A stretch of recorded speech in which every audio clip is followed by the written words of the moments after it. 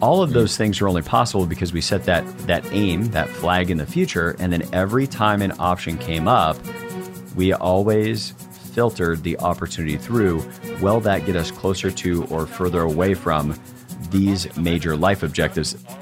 You could tie that to anything else from health to marriage to parenting, and all of the options get a lot easier if we're measuring them against a future state that we're solving for.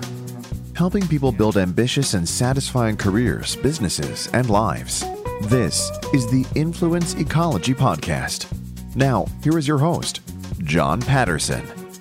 Good morning, good afternoon, good evening, wherever you are in the world. I'm your host, John Patterson, the co-founder and CEO of Influence Ecology, the leading business education in transactional competence. Broadcasting from Ventura, California, this podcast features case studies, stories, and lessons from business owners, executives, and entrepreneurs who found real solutions, real results, and real satisfaction, not only with work, career, and money, but in every area of life. You'll hear how these ambitious professionals found that those who transact powerfully thrive. This episode is one in a series we call Where Are They Now? In this series, we revisit guests we interviewed a few years earlier to find out what's happened since we last talked. Most of the interviews are with those who have completed our curriculum and have been practicing what we teach for some time. Here are some highlights from when we first spoke. I can think of so many things where I thought of something one way, and now I think of it differently, and I can articulate it, like how somebody thinks about a particular money issue. They can articulate, I thought this way before, now I think this way differently. And it's very difficult to do when it's something as all-encompassing as what you teach in Influence Ecology. I'm different with my spouse, my wife now. I'm actually different in the ways I'm helping my church be able to be effective in certain areas. Different in my business, different with my children. What I think of when you mention the thinking-doing cycle and the idea that we have to do both is I think about it as how I look at whether or not somebody knows something. And so often people will say things like, well, I know how to do that. How often they'll say, well, I know what it takes to get to $300,000 of income. All I've got to do is go do it. And how upsetting it is to them to just say, you don't know how. Because if you knew, you'd have had it by now. And if you just pause long enough and say, I think I know how, and then go try to do what you think is going to work and then adjust. Now, you'll hear how they've continued to transact powerfully and thrive. From time to time, I'll explain Influence Ecology and our approach by telling a story about the ABC television series American Idol.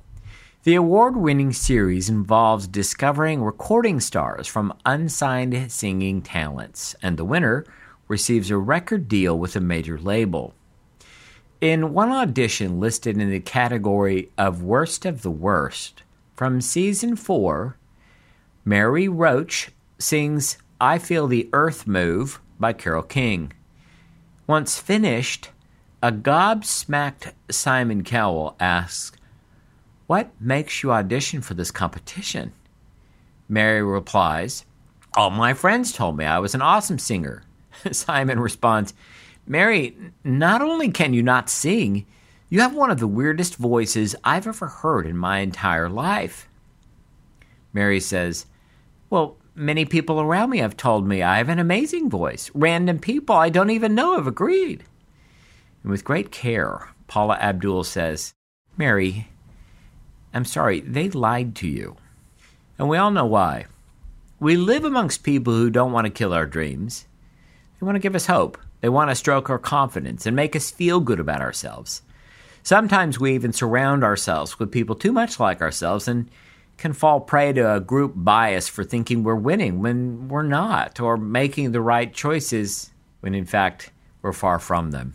In Mary's case, her friends and family could have told her she was a mediocre singer. They could have saved her wasted time, an emotional toll, and international humiliation. They could have said to her that if she aspired to sing, that through practice, she might one day sing, and if good enough, possibly consider American Idol. So how do we find our ignorance, challenge our hubris and confront our naivete, where can we find a means to see a correct reflection of ourselves as others see us? Who gives us an accurate read of ourselves and our aims before we spend time, energy, and money, before we make poor choices? In today's episode, we'll hear how Influence Ecology has helped Paul Adams see an accurate reflection for himself and how he helps his customers do the same. Paul shares how he's growing his company with a team that genuinely supports him and where their freedom to check his inventor hubris is cherished. Paul Adams and Sound Financial Group helps those making annual incomes of $300,000 to $2 million secure their financial independence. And like Influence Ecology, Paul and his team are hired to help people confront their naivete so they can live satisfying lives. Here's the interview. Here we are with Paul Adams. Paul, if you could take a moment and introduce yourself. Well, it's Paul Adams. I'm the founder and CEO of Sound Financial Group. Live in the Seattle, Washington area with my family. I'm married, a wife of Kristen for a little more than 10 years, and 3 kids who by the end of this year will be 7, 8, and 9 years old. So it's a busy life out here with us, and we spend a lot of time traveling in our RV. I think we're racking up about 80 nights a year staying in our RV. That's fantastic. And you designed your whole life to do that so you could kind of have it all, right? Yeah, definitely. We love the outdoors, spending time with our friends and family. And one of the things I really enjoy is the level of autonomy that comes with having constructed an enterprise in a way that it would care for my aims instead of the other way around, where most people are really sacrificing their own personal aims to feed their career or feed their business. And over the last about 3-4 years, we've really constructed the business to make its primary purpose caring for building the life that we want. And that kind of leads me to the last time we were together and why I wanted to talk to you today. This is an episode in a series that we're calling Where Are They Now? We interviewed you sometime in the past. Do you know how many years ago that was? No, but I remember where I was. I was in Vancouver, Canada for the interview. So that had to be like 3.5 years ago is what it seems like. Yeah, something like that. So it's been a little while, and it's worth just noting what's happened since. So the last time we were together, we talked a lot about accurate thinking. We talked a little bit about what happened out of your participation in our programs and the life that you designed. So first of all, I've told your story a few different times because I was just on the phone today, by the way, with Trisha Tyler. Know you have a close relationship with Trisha Tyler, and Trisha is one of those people that just has designed a life of surplus and being able to enjoy a great life. And you know, she's getting her pilot's license. She and Jeff are about to take off on an amazing adventure for 19 days and all of that. But you really have designed a life that many people would admire in a variety of ways. You're known in all kinds of ways. Now, even more known, you can say a little bit today about your recent podcast. You have designed a life where you can travel and play as you want. You've designed a life where you don't have to look back, you know, at the end of some career and say, gosh, I wish I could have spent more time with my family and with my kids or things that matter to me, with my church or my community and everything else. So you've done a really amazing job about that. And we talked about that last time. I want to just take a moment. Anything you want to say about all that? I would say that, you mentioned a little bit about one of the things we've got coming up now that's much closer than it was prior is we will leave on our 1-year RV trip, June 1 of 2020. And it's taken a lot of, I don't want to say work, but it's taken a lot of thinking and a lot of subtracting things out of our lives to make that a reality. To now, it's like pretty much all the pieces are in place. We just need to finish actually planning where we're going to be and when. My business partner, Corey Shepard, has bought in that we'll be down to a 3-day work week, that I'll be doing things down to a 3-day work week before the trip begins so that it makes it seamless for the team.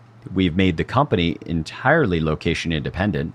So we still have a mailing address and office location, but none of us need to be anywhere in particular to be able to do what we do. So if one of our staff said, I want to go live in Japan for a month, they could do that. And that was something that wasn't real last time we spoke. But most importantly, it's that idea of every time a business option comes up, some of which were huge opportunities that I've actually declined. And the whole reason to decline them was they were going to require that I travel the country and speak at a lot of conferences instead of the few conferences I most want to speak at. That would clog up my capacity and prevent me from being able to do this trip.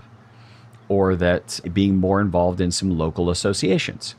Those would not allow for it. I was able to serve on my church board for a while, like about 5 years, and then said, okay, now that needs to come to an end because we're getting ready to go on this trip. All of those things are only possible because we set that aim, that flag in the future, and then every time an option came up, we always filtered the opportunity through, will that get us closer to or further away from these major life objectives? The one that's easy to talk about here is the one-year RV trip, but you could tie that to anything else from health to marriage to parenting. And all of the options get a lot easier if we're measuring them against a future state that we're solving for. I could just stop right now because, well, as you probably know, when you interview someone, you have to pull out examples and you have to pull out things that illustrate a thing you just said. And you just did that beautifully, by the way. And I think it's a testament to your own work with clients to help them think accurately. And I just congratulate you. It sounds like you're thriving. If we can, though, let's just take a second and think about let's imagine we have a new listener here with us today, somebody who's never heard an Influence Ecology podcast. They don't know anything about what we're talking about. You've been on a journey that started many years ago here with Influence Ecology. I know that you and Kirkland have known each other for a little bit longer before that. But in terms of what you might say to a new listener about your own journey, and we'll get to what's happening now because we're here to talk about where are they now. So we're going to leave the where are they now for just a minute.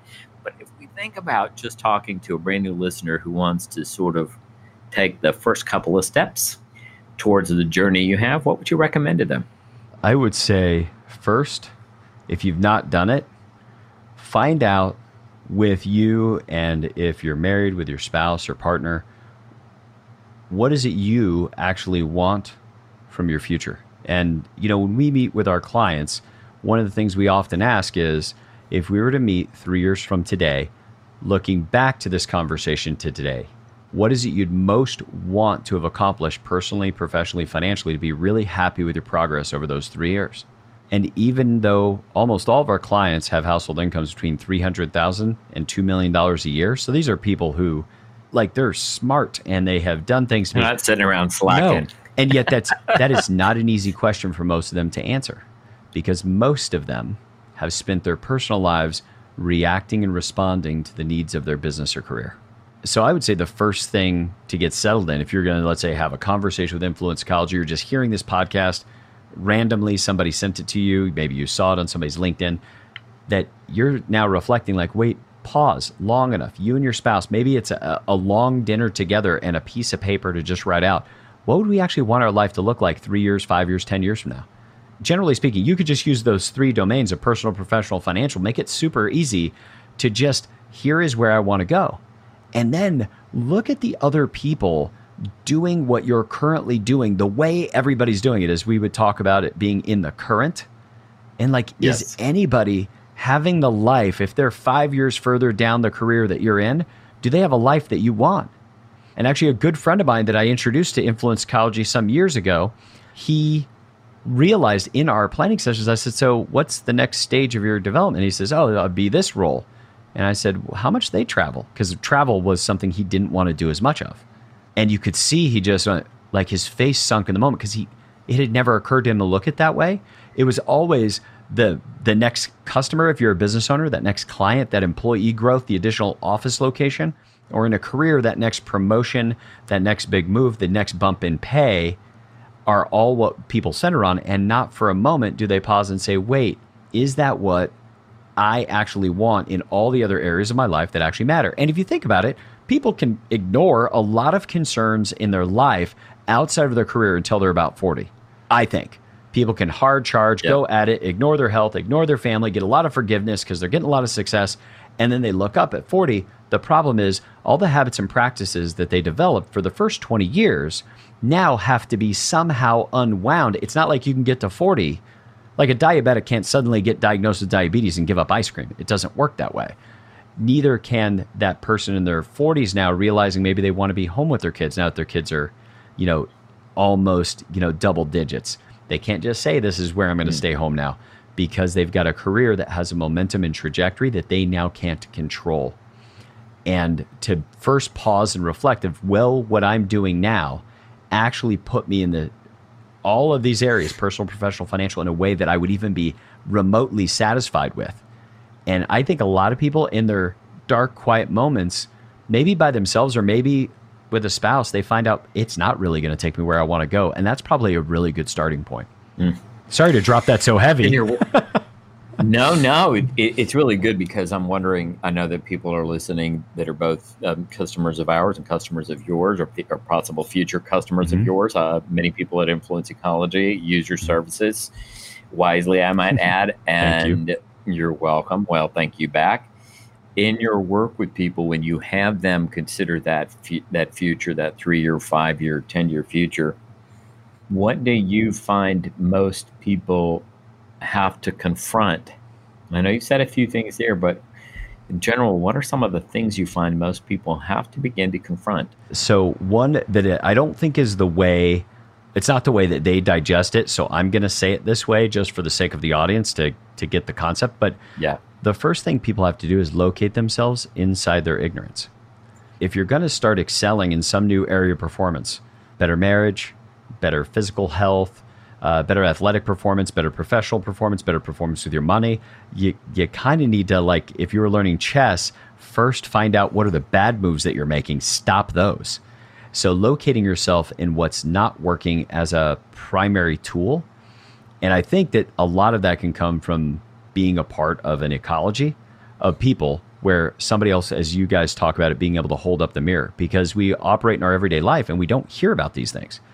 In fact, Corey and I don't tell everybody the things because people can't take it all at once anyway. It has to be dripped in over time so that they can take the little pieces. Yes. So I would say one of the first things people have to confront, especially when looking at their long-term planning, is understanding that they don't know simple financial mechanics. Like most people probably listening right now do not know that if they want $200,000 of income every year all throughout their old age, how much money actually has to be in capital at work outside of home equity to be able to do that. No one's ever taught them, because inside the current, everybody's just taught them the things they need to know to buy the next financial product, but not to hold an entire financial strategy. Now everybody wants to know that number now that you just said it. You're probably thinking right now, I wonder what the number is. And what is that number? It's just a 4% distribution rule. So for every $40,000 of annual dependable income you want to have, what all the scholarship says, it does not matter if you invested in single family homes or commercial real estate, or you have a diversified basket of stocks and bonds in a diversified portfolio. You can still only take out 4%, because those assets, even if they over time do 7 or 8, they trend up and down. And as they trend up and down and you take distributions, your distributions in down years accelerates the erosion of your capital and puts you in a position where I'm a little country, so it's like you're just eating your seed corn. You got to plant the field again next year. So we got to make sure that people are at least aware that for every $40,000 of income that you want to have control over, you got to have $1 million set aside. So $200,000 a year of income is $5 million capital at work. Or said differently, if you're making $400,000 a year and people say, how do you feel today? And you say, I feel like $1 million. You should say, I feel like $10 million, because that's what it would take to throw off $400,000 a year. You are a really, really valuable asset to your family. And many people don't think of what's the capital at work equivalent needed to produce for my family every year what I do naturally by transacting in the marketplace. Great. So let's go back to the beginning of your journey with Influence Ecology. And I'm trying to remember your word. We would say we point out where people are naive. You said, what was your word for locate it? Themselves in their ignorance. God, I can imagine saying that to some people. They'd be so offended. In any case, so if you locate yourself in your ignorance, in your early days of FOT, simply said, what was it? I would say something I went my entire career doing is I thought what mattered was facts and not feelings. And facts don't care about your feelings. That's what I would literally, like, that's how I oriented to the entire world. And that worked pretty well because I was such a high performer and I could bring enough value. But what I realized was this entire time, every time somebody gave me some new profile to take or something else, I would use it to learn about myself around personality, but I ignored communicating with other people based upon their personality. Now, I did it for a very different reason. The financial services industry, the reason I built out my own business so quickly is I didn't like the sales culture of most financial firms. So I tried to distance myself as quickly as possible. And so much of that sales training had to do with, for this type of personality, do this.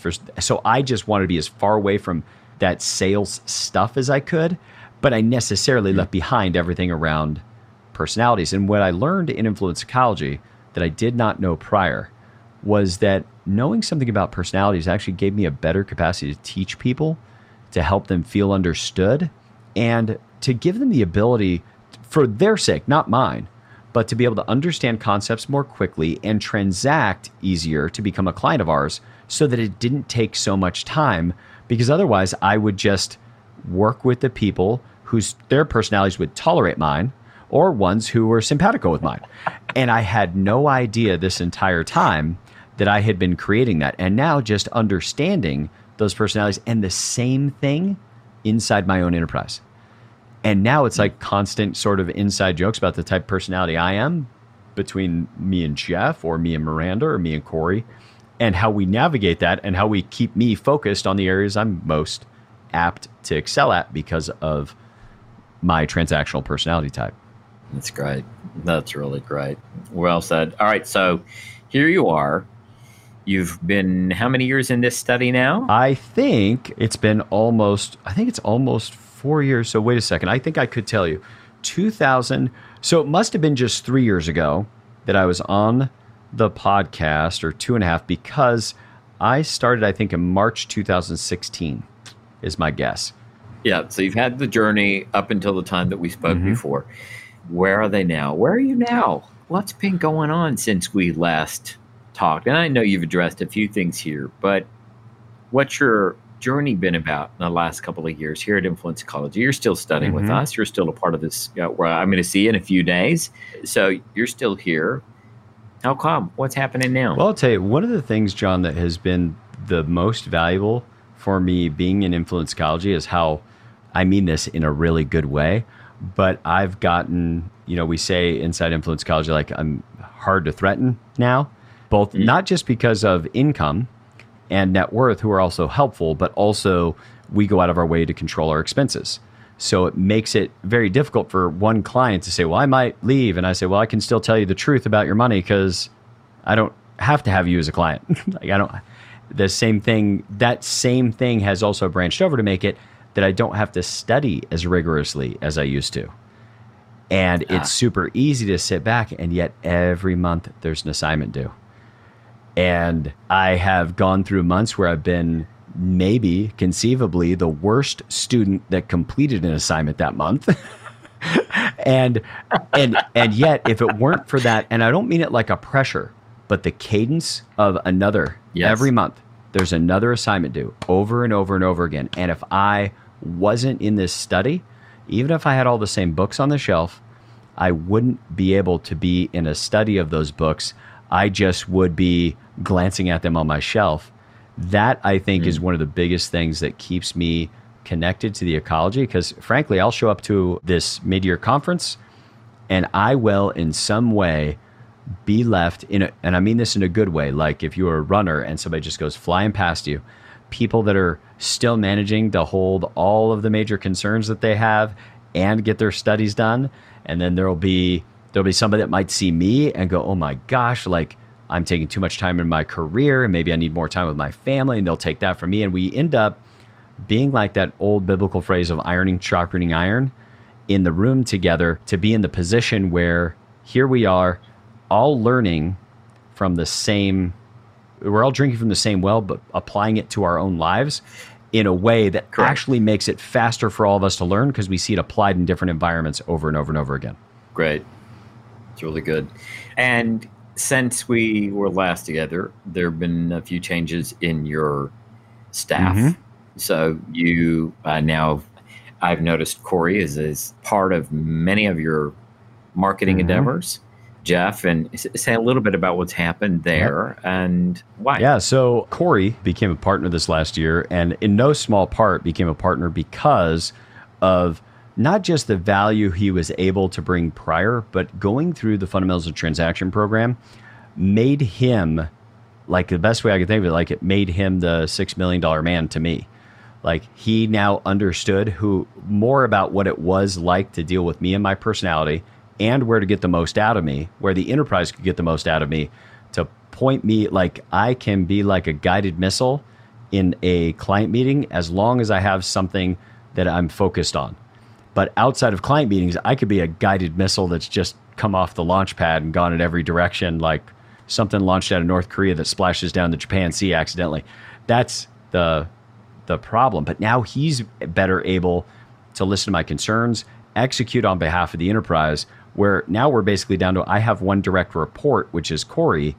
All the rest of the team reports to Corey, and it really makes it where while I interact with everybody, there's so much of the enterprise I don't have to worry about. And Corey was able to understand how to really fill that role and bring that degree of value to me and to the enterprise, I think in part because of some of the things we both learned in FOT that allowed us to have a similar enough background that we could execute that. Now, Jeff coming into the enterprise was... Hold on with Corey for just a second. I'm curious about that. Now, I've known you for a while. You identify as an inventor personality as we teach it. And inventor personalities are often lone rangers and independent and, my idea of the highway and different things like that, right? So you and I haven't talked about this, but I had wondered as I watched Corey saddle up to the inventor, I had wondered about that for you and what you had gone through, what had transpired for you in starting to work with somebody like that. And yes, I can see that he would, knowing what he learned in FOT, be kind of a natural, but what'd you deal with? So Corey worked with me prior to FOT for about 4 years. And the way the relationship, for the most part, worked, I think, prior to that, and I'm hoping not speaking out of school. So nothing like John having never talked about something with you before, and then we'll just talk about it in front of the world here. So I think Corey, what he was able to do because of FOT is in certain ways come alongside me. And instead of just kind of navigating that inventor personality, is in certain ways being able to stop me and say, Paul, I think we need to pause here and do these 3 things next. Or we need to pause here, not push any further because there's some relationship stuff we have to do here. Where I'm somebody who I think I can kind of swing judge side when I need to, swing performer side when I need to. I don't do anything on the bottom side of the transaction cycle. I don't even like fixing stuff at my own house in terms of actually work in action. I have 2 tools in my toolbox, a cell phone and a checkbook. I don't do stuff. I create stuff for other people to do, John, is my primary thing. I understand. So what he was able to do, though, in learning from FOT was how to redirect me without betraying his core personality of not wanting conflict with me. And with that shared language set that we both agreed to and being able to say, hey, Paul, I think you're doing that thing. And I was able to do the same thing with him without that little bit of an overarching or overpowering personality type that people are going to say yes to because he's the boss or because he sounds like it's got it all together. And that could run us into problems in the future. So that is the big difference that I think's come from Corey participating in FOT. And I cannot tell you enough what a key thing I think it is. So many people become partners in an enterprise and the only language they share is the language of that enterprise. And to have those 2 people do the Fundamentals of Transaction program together would be absolute gold, I think, for most organizations with partners. If you'd like to know more about Influence Ecology and our approach, you can register for free 30-day guest access. During this time, you can test drive our interactive webinars, online learning system, and private mentorship. Program participation is by application only, and successful participants earn candidacy into our advanced program tiers. Our members are an international assembly of ambitious professionals, business leaders, and executives from a variety of countries, industries, and cultures. To find out more, you can find a link in the show notes for this podcast at influenceecology.com/podcast. That's influenceecology.com/podcast. Or in the US or Canada, you can text the word ambition to 805-262-9008, and we'll send the registration link right to your mobile phone. Again, text the word ambition to 805-262-9008. Also in our show notes, you'll find all the links to websites, books, or special downloads mentioned in this podcast. You may or may not know about the work that we're doing in enterprises. Do you know anything about that? Just a little bit. TCX, I think? TCX, transactional competence across teams, generally speaking. And so there are teams that work together, and what we found is that when people understand the transaction cycle as a fundamental framework and personality, again, as a fundamental framework, then it allows them to coordinate action in ways, share a common language, share a common tool, ask the question, where are we in this transaction? What is next? Who's the right role for this transaction, and so forth. That's been fantastic. It's been really great. So you started to bring up Jeff.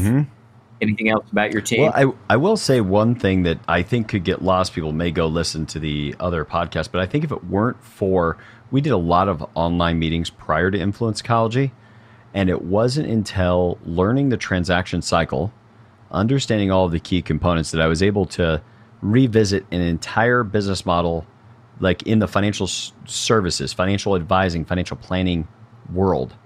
People are used to people being across the desk from each other, coming into that beautiful office and the trappings and all of that. In fact, I just spoke to a guy right before the podcast who managed to do a 3-year trip with his family in a boat across the world, who owns a financial advising firm.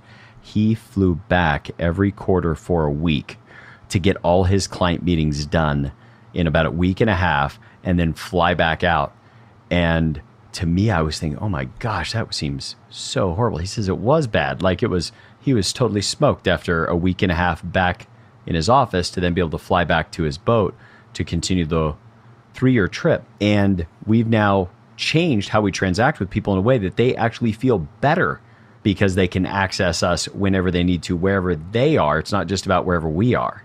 And that wouldn't have been possible if we didn't have that transaction cycle. And I never could have translated it to my team and my company and my employees without having the simple framework of the transaction cycle to do that. So just that shared background, I can't say enough about.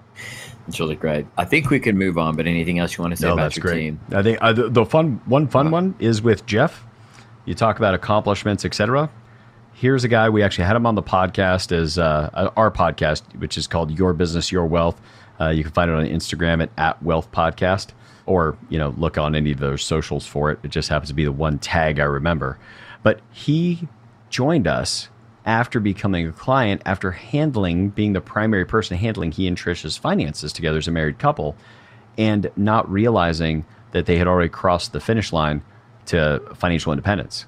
Like they had just kept accumulating capital. And when he joined us, and I said, well, hey, you've been looking, you're kind of open into a career, you don't really have to work, but you want freedom. Why don't you just teach people to do what you've already done successfully? He's like, I don't have 20 years in the industry like you do. I said, yeah, but you do have the accomplishment of already having your money handled. And that's a pretty hard one for anybody to beat. So you've got more swagger than most advisors out there that have been doing it 20 years. And he said, okay. And so that's kind of what instigated him joining our firm a little over a year ago. And he does bring that level of confidence and clarity to people and an inquiry into the future that they want. And he was pretty open about how his was mostly out of habits to save like crazy, not because he even knew how much was enough. He was even of the scarcity mindset that there would maybe never be enough. He had to keep saving. And that that has cleared up for him, and he's able to translate that to clients. That's great. That's really great. I want to turn our attention to, why do you think so many people here at Influence Ecology come to you and your team for help? It's a good question. I think there's a few reasons. One is, I think our relationships with everybody with whom we meet, whether it's somebody off the podcast or where I'm a guest somewhere, speaking somewhere, is that we start every potential conversation with somebody who's a potential client. Every potential client relationship just starts with, let's have a meeting via Zoom where we just share our philosophy. We're not going to make you an offer. We're not going to ask you to open your financial kimono. We are only going to share with you how we look at the world. Because inside most financial firms, they are slightly changing their narratives, their language, or maybe even the perceived philosophy based upon whatever's most important to the client. So that first meeting, probably many listeners have been in a first meeting with some financial person where they're asking some personal questions, et cetera, and they're kind of figuring out what's going to best take care of you that might have you become a client. And we can't do that because we now have like hundreds of hours of audio and video and print media out there about our philosophy as a firm. So I can't change our philosophy for that person we're meeting with. What I can do is I could say, this is how we look at the world, what we think is going on, why retirement doesn't work for most people, especially not people at higher income ranges, not in the way that society teaches us, because that's meant for nothing bad about the 90%, but they've designed it for most families making under 150 a year, which doesn't work the same for families making over 300. And when we kind of open that up and really discuss the things that most people affiliated with financial institutions never talk about, it builds a fair amount of trust. And then when we finish, we let people know that you can apply to become a client or not. And if you don't want to, that's okay, but we'll never call you or follow up with you again. If you want to, you can apply, and then we'll let you know if we can make you an offer, and we'll only make you an offer if we think it's ethical for us to do so. And I think that simple orientation and our ability to be location independent makes it so easy for people to at least have an initial conversation with us, which has led to so many of the opportunities to work with Influence Ecology students. So I would say that is why. And how do you think our philosophies, Influence Ecology's and yours, how do you think they align? Well, one, to my experience, and I've been around a lot of different coaching organizations, all kind of aiming toward work less, make more, or advance in your career, build your business more, etc.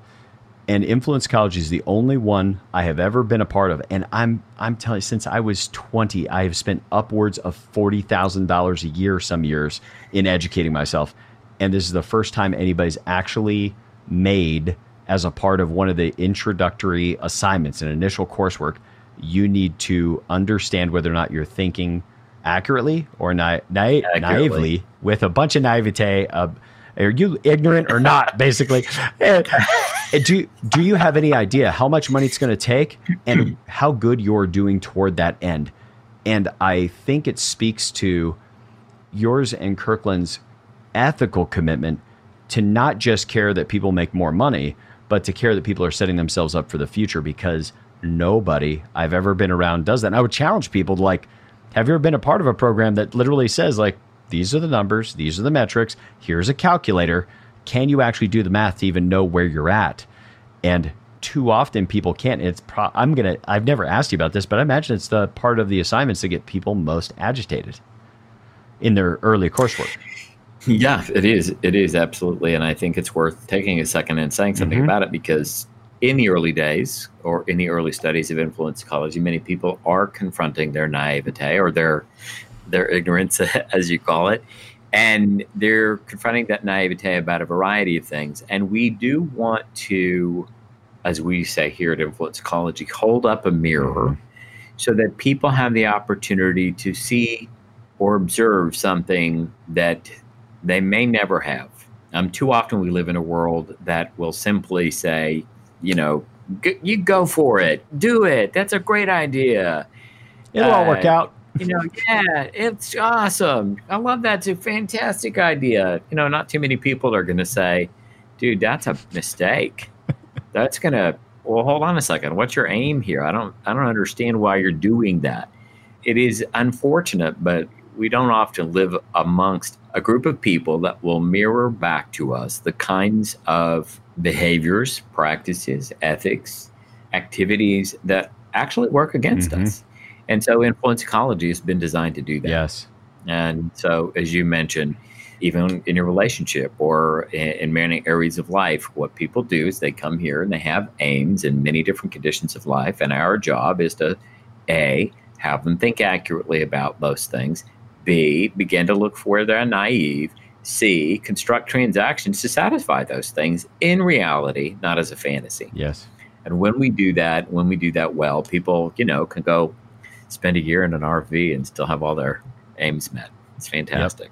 Yep. Well, and it's funny when you talk about aims, and I'm sure in other podcasts you've covered them more in detail, but being able to anticipate what they're going to be and address them in advance is now something that's just, I'm not saying I do it all right all the time, but one of the things I've had to do is actually design a physical workout regimen that will work when I'm in an RV for a year. Because otherwise I'll have a massive breakdown in my health and an inability to work out consistently if I do not have the structures, the things in reality needed in the RV to do it, and close enough by and construct in a way that I will do them every day. And that is like one thing that could ruin my life in being on the road for a year is if my health fell apart. Yes. All right. Well, sir, is there anything else you want to say to the public before we sign off for today? Just for those of you that are Influence Ecology students who have contributed to my life, whether that could have been you being at a conference or on a conference call that I may have listened to live or listened to recorded, nearly everybody in the ecology has given me something for me to chew on, to reflect on, or something that you may have just said about yourself or something you're dealing with on a podcast that caused reflection for me. Nearly everybody in that room that's been in that room more than once has contributed to me in some way. And if it weren't for you and Kirkland having constructed this long before I ever became a student, I would never have had that opportunity. And just from the bottom of my heart, thank you guys for being here and having created this environment that I just got to step into as a student and write a relatively small set of checks compared to the checks you guys had to write early on to build all of it. And to all the other students that take time to be on the calls, on the podcast, share your thinking, get up in front of the room and share something that you learned. There's probably something about nearly every student in my notes of something I've learned from them at a conference. So thanks to all of them, and thanks to you and Kirkland. Paul Adams, thank you so much for being a guest today. It's a pleasure. Thank you for having me. In this episode's talk, we'll hear a segment of a webinar on the value and cost of people's personality in transactions. While many people around us are eager to point out our value, or perhaps we're quite eager to let people know about our value, it's very unlikely that we're surrounded with the opportunity to have a mirror reflect back to us the cost we are in transactions, so we can lower our cost, and in doing so, raise our value. Here's the talk. You can start to look at your own personality from this framework. So, for example, if you tend to be a little more skeptical, you enjoy the narratives around facts, judgments, assessments. People count on you to keep the standards, keep the guidelines, let everybody know how things are run around here, those kinds of things. If you're a producer down at the 6 o'clock place in the transaction cycle, you might be much more objective. Things are what they are. It's black and white. It's on or off. It's in or out. This is the checklist. Let's get it done. Did we do this? It's just simple. It's all black and white. We're at the top of the transaction cycle. You have a personality, an inventor personality, who's a little bit more subjective.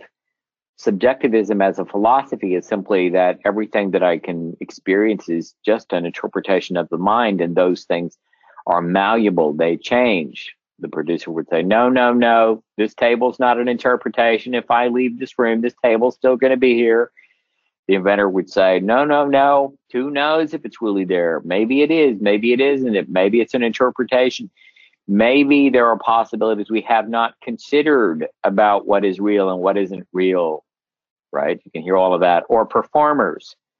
Performers really are able to construct a narrative in the moment. You can call on them to stand up in front of a room or, go talk to somebody, and they're always able to construct a proper narrative. They're able to construct that narrative because they are steeped in the present moment, in the now, with people, amongst others, in relationships. Their biology is wired on, are we good? Are we good? Are you good? Are we good? How's our relationship? It's all that sort of stuff. So you may start to identify personality from that perspective. And I have an entire sort of chart, if you will, that we might come back to in a moment. I know people love it, so I'm not going to look at it for just but a sec. But what I want to do is have you consider perhaps which personality that you might identify with for the moment and start to address perhaps the asset you are. Because every one of us is an asset when our personality is aligned with the proper role in the transaction. And inventors, as we said, tend to be future-based, idea-oriented people. They're self-reliant and highly subjective in their thinking. While performers tend to be present-based, relationship-oriented people who are inclined to be highly flexible in their thinking. Producers tend to be short-term and objective in their thinking and are highly work-oriented doers. And judges tend to be skeptical people relying on standards, competence, and evidence prior to taking action. Skepticism simply is, I don't know yet. Show me the evidence. I'm not sure I agree. Show me the evidence.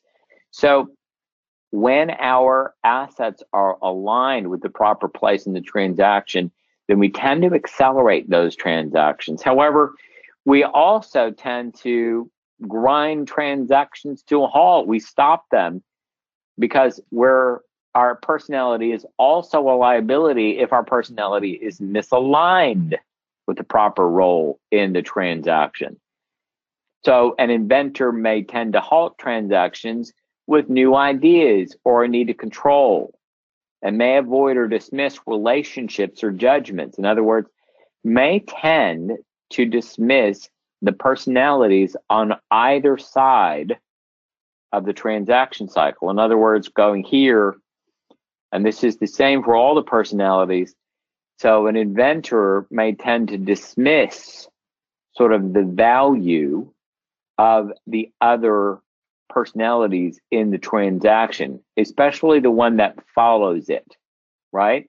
So as we said, inventors tend to halt them that way. Performers tend to halt transactions with relationship concerns, like a little bit too concerned for relationship. So they got to stop everything and make sure we're good. Or they tend to stop transactions with mood campaigns. A mood campaign is a kind of, oh my gosh, isn't this amazing? Don't you just love this? I love this food. Don't you love? Gosh, they're campaigning for a mood. Or they may or avoid dismiss commitments or facts. Producers tend to halt transactions with premature or unnecessary doing. They're always quite ready to get to work on something where we're just talking about some ideas here. Just hold on. And they may avoid or dismiss completion or flexibility. Producers tend to like things to be consistent as they are. Let's just get the procedure set up once and done. Judges tend to halt transactions with authoritative evidence or confrontive standards. No, that's not the way we do things around here, right? And may avoid or dismiss vision or repetition. So we want to begin to, as I said, point to both the asset and the liability of our personalities in transactions. My special thanks to our guests, Paul Adams. In our show notes, you'll find links to connect with him and all the links to websites, books, or downloads mentioned in this podcast. The Influence Ecology podcast is produced by Influence Ecology, LLC in Ventura, California. This episode was recorded July 15th of 2019 and was produced by Tyson Crandall and me, John Patterson. You can find a transcript for this and other episodes at influenceecology.com. This episode is made possible through the assistance of the Influence Ecology faculty, staff, mentors, and students around the world. Co-founder Kirkland Tibbles and our colleagues comprise an international collection of professionals who are active in the development of the philosophy of transactionalism and the discipline of transactional competence.